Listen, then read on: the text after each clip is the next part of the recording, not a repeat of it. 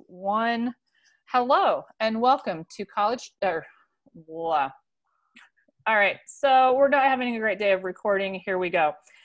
In 3, 2, 1. Welcome to Coffees, Chicks, and Cash, the podcast. I'm Danielle McCarthy, your host. Welcome to the raw, unedited version of the podcast. So you're going to hear all the bloopers all the time because we do this as imperfect action, not a tech guru to edit anything. So here we go. And today joining us for our 31 days of giving ourselves the gift of money is Dr. Michelle Lappin. I appreciate her joining us on this and sharing her expertise and collaborating with me on this. And just as a reminder, the podcast was created for women who desire to take control of their financial future, expand their financial knowledge base, and become confident and feel competent regarding money and all things financial. The podcast is also designed to educate women about the relationship with money in a relaxed environment and build a community of women who support one another as they strive for financial success. And today we're going to be talking about children's college funds and where we start, how do we start, what do we look at. Take it away, Michelle. Okay, so college is everything, right? College is everything. So they say. So if you're not overloaded with debt when you have a child, it is a really good idea to start putting money in some kind of fund for your child's eventual college. Now, on the last episode, you mentioned something about certain types of plans that basically don't box you in. Right. If whenever you decide to start your fund, you really want to look at that type of option, especially if you're starting it earlier on, because so many things can happen in 18 years. You have no idea what your child's going to decide to do. My sister's son is he's actually 6 months older than my son. He's in his senior year right now, and he's not sure he wants to go to college. He's in a tech school for high school. He doesn't know if he's even going to actually go to college. So if she had a college savings plan that was boxing her in, she'd be stuck. What is she going to do, right? Right. So you really want to think about that type of stuff. You want to put your money in a place where it can be flexible, okay? Not so flexible that if you feel like you have a, quote, emergency, you can pull the money out. But if the child decides that they're not going to college or, something of that nature, it can be shifted to be used for something else or even transferred to another child. There's options out there for those types of things. And we also want to look at starting in around the middle school time frame, the pre-AP type classes, getting your child used to those types of things. Some schools will actually offer credits for things, maybe not so much in the middle school, but it still gets them used to that level of learning. There's also pre-tests out there for the ACTs and SATs to start getting them started, familiarizing them with that type of thing. And volunteering. Kids don't realize it. If you have your child volunteering in organizations, even if it's your local church or local food bank, the Boys and Girls Club, that type of stuff, have them volunteer. Get recommendation letters for your kids, because when your child applies for college, that stuff can go on there, and that could actually factor into a pretty decent scholarship for them. So as soon as you're able to start doing those types of things, have them start doing that. And if you're starting later on the college savings, don't think that, you're already way behind the curveball. There's still a lot of things that you can do to, get college scholarships and things like that for your child. And we talked about a couple of books on the last episode. So if you haven't listened to that one, go back to that last episode, and they're talking about the student loans in general. And there's a couple of really good book recommendations there.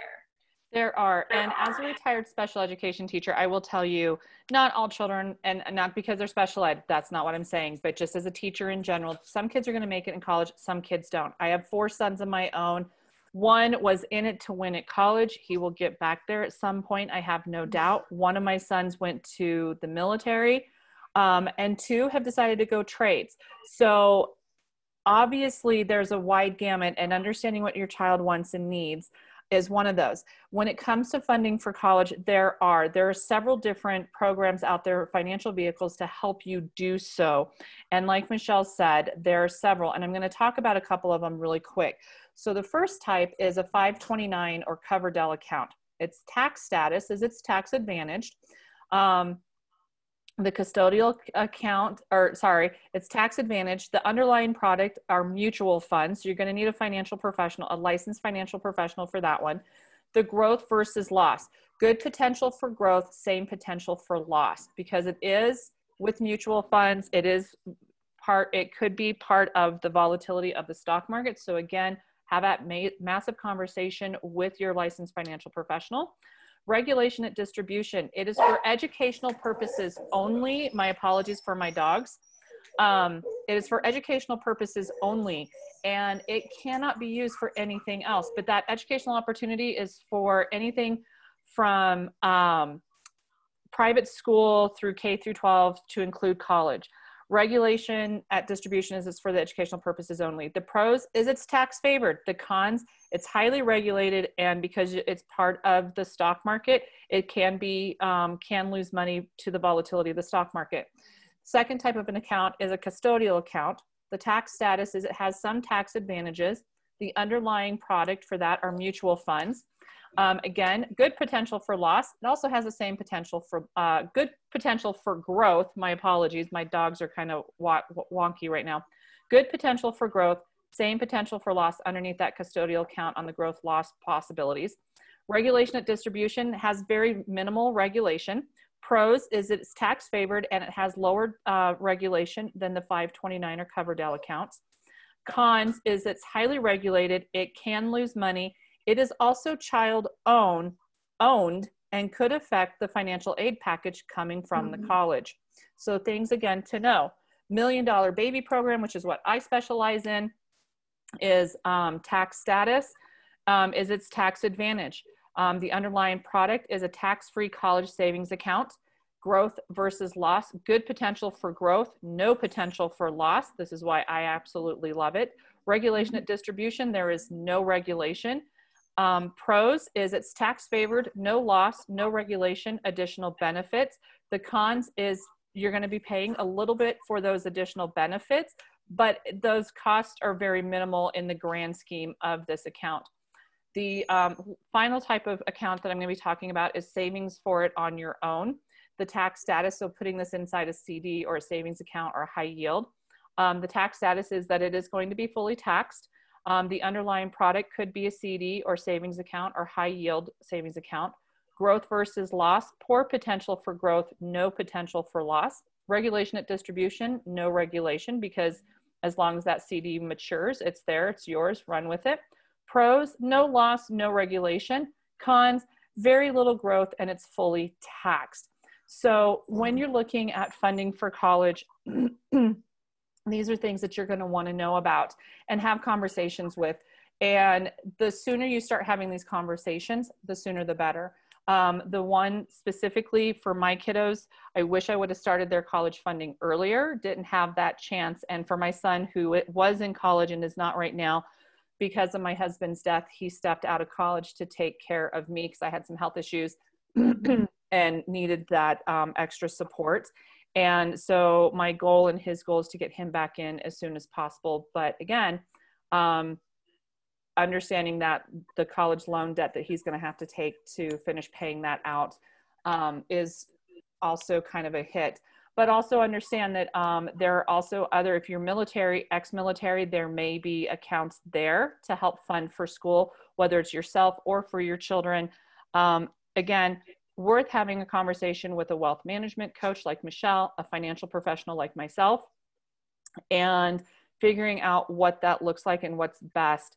And again, making it a line item.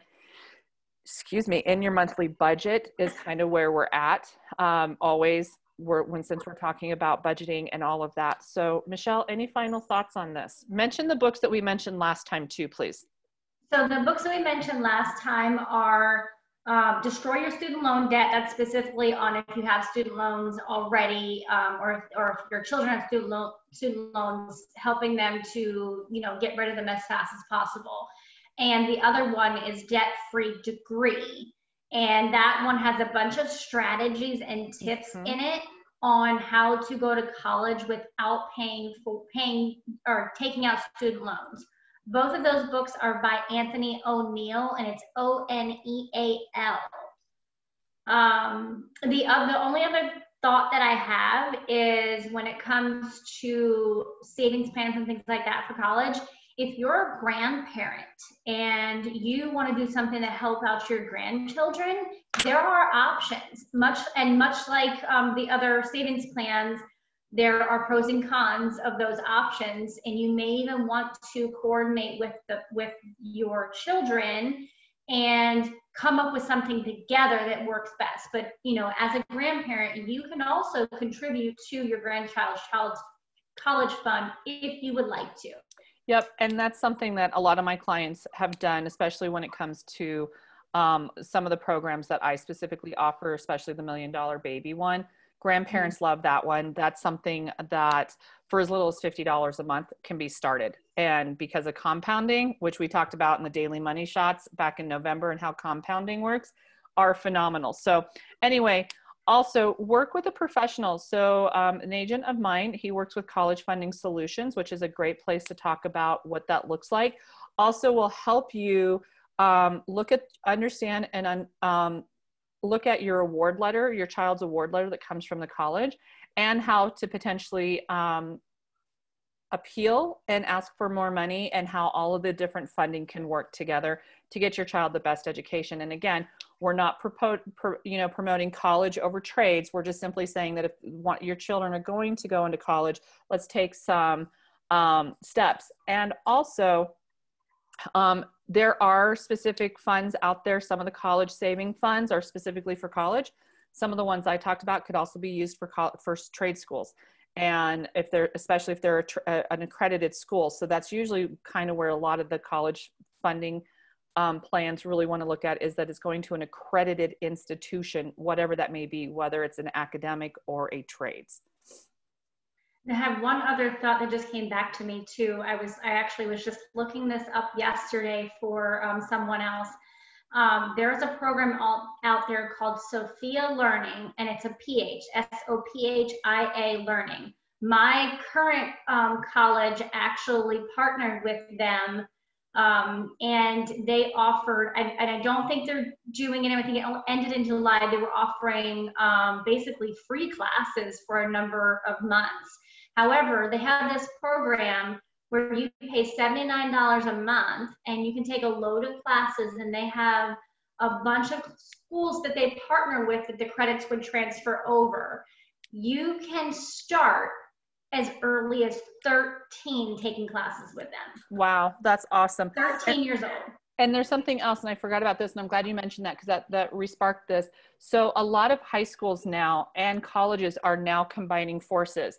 And so like my son, his junior and senior year, was able to take college level classes as his AP classes, while at high school, they were relatively inexpensive or free, depending on what they were. But he knocked out and got dual credit. He got high school credit as well as college credit.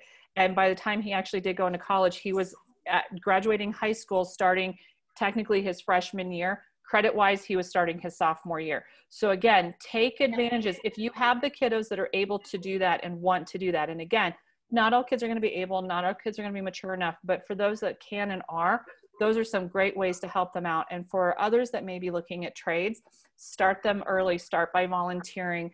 There are some great apprenticeships that start relatively early, and some high schools are really starting to look into that as well. So that's kind of where we're at for funding your child's future, whether that's college or trade school, whatever. Michelle, thank you again for being on. If people wanted to reach out to you and talk with you some more, how would they do so? Well, thank you for having me. My Instagram and Facebook is Dr. Michelle Marie, and my website is listed as the same. Awesome.